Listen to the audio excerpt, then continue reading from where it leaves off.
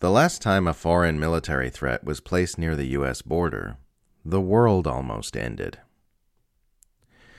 It's ridiculously hypocritical for Westerners to condemn Russia and China for responding aggressively to the U.S. empire building up military threats on their borders. Because the last time a credible military threat was placed near the border of the United States, the U.S. responded so aggressively that it almost ended the world. I point out this hypocrisy not because hypocrisy in and of itself is an especially terrible sin. There are many worse things you can be in life than a hypocrite. But because it's worth flagging the fact that people who think Russia and China should tolerate U.S. actions on their borders that the U.S. would never tolerate on its own borders actually believe the United States should rule the world. It's worth spending some time learning about the Cuban Missile Crisis for a number of reasons in the 2020s. First, in a time of soaring hostilities between nuclear-armed governments, it's probably good to have a lucid understanding of how close humanity came to wiping itself out in 1962, and the fact that total nuclear war was averted by a single dissenting decision by a single Soviet officer on a nuclear-armed submarine that was being bombarded by the U.S. Navy. Second, in an environment where talk of peace negotiations and compromise are regarded as treasonous Kremlin loyalism, it's good to have an understanding of the fact that the only reason we survived that perilous standoff was because Washington made compromises and pulled its Jupiter missiles out of Turkey and Italy.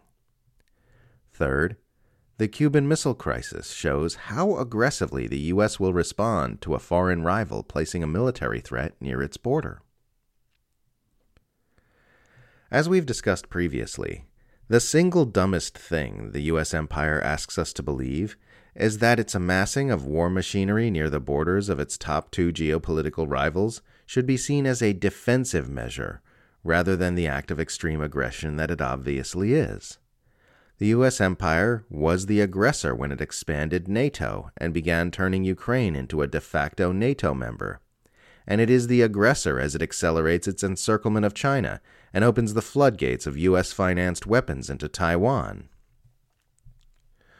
We know the U.S. would never in a million years tolerate such things being done anywhere near its own borders. We know this from the Cuban Missile Crisis, and we know this from the way empire managers talk about potential threats near the U.S. border. There are U.S. presidential candidates openly talking about invading Mexico just to take out drug cartels. Last month, John Bolton penned a furious screed demanding aggressive military force against Cuba in response to reports that Havana and Beijing could possibly be in talks for a joint military training facility on the island at some point in the future.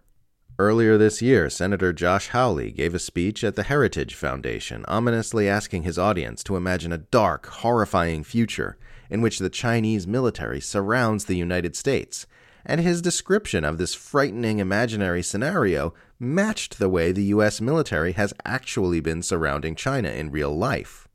Imagine a world where Chinese warships patrol Hawaiian waters and Chinese submarines stalk the California coastline, Hawley said. A world where the People's Liberation Army has military bases in Central and South America.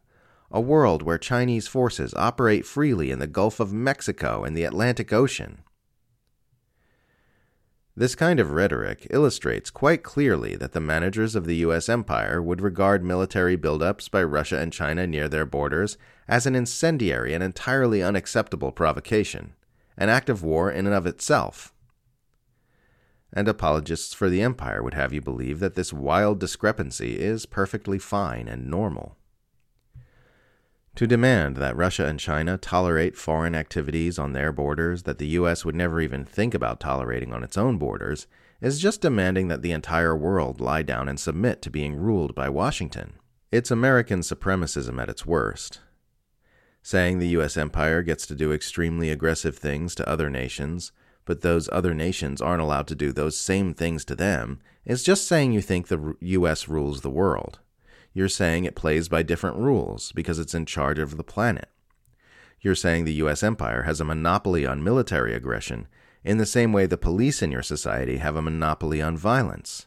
They're allowed to act with extreme aggression on the borders of Russia and China, for the same reasons that a police officer can legally tase you, but you can't legally tase a police officer. If you say Russia and China should let the U.S. do things on their borders that it would never permit them to do on its own borders, what you are really saying is that you think the U.S. should be functioning as the police, judge, jury, and executioner of the entire world. That is, in fact, the mainstream consensus on these conflicts. It normally gets obfuscated and manipulated to keep people from looking at it too closely, but that is, in fact, the argument being presented here. The U.S. empire believes it is the rightful ruler of this planet, and those who are currently shaking their fists at Russia and China for refusing to accept this are fully behind it in that perspective.